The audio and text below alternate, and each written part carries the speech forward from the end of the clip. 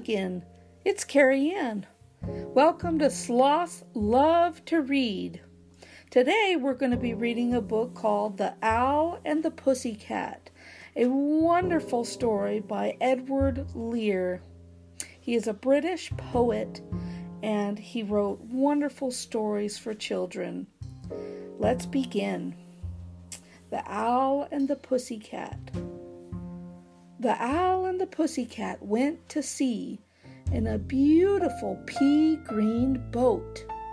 They took some honey and plenty of money wrapped up in a 5-pound note.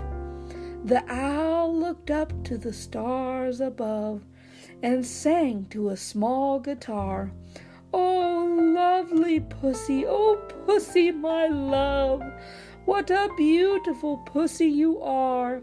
You are, what a beautiful pussy you are." Pussy said to the owl, "Oh, you elegant fowl, how charmingly sweet you sing. Oh, let us be married, too long we have tarried, but what shall we do for our ring?"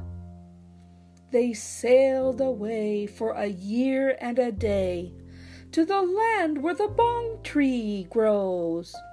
In a wood, a piggy wig stood with a ring at the end of his nose. His nose, with a ring at the end of his nose. "Dear pig, are you willing to sell for 1 shilling your ring?" said the piggy. "I will." So they took it away and were married next day by the turkey who lives on the hill. They dined on mince and slices of quince, which they ate with a runcible spoon.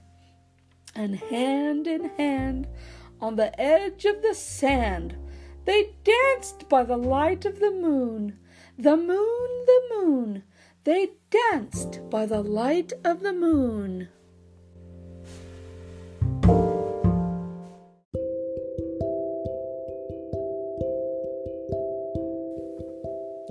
Thank you for listening today to The Owl and the Pussycat by Edward Lear. This has been read by Carrie Ann and published by Sloth Dreams Publishing. Hope to see you next time. Bye-bye for now.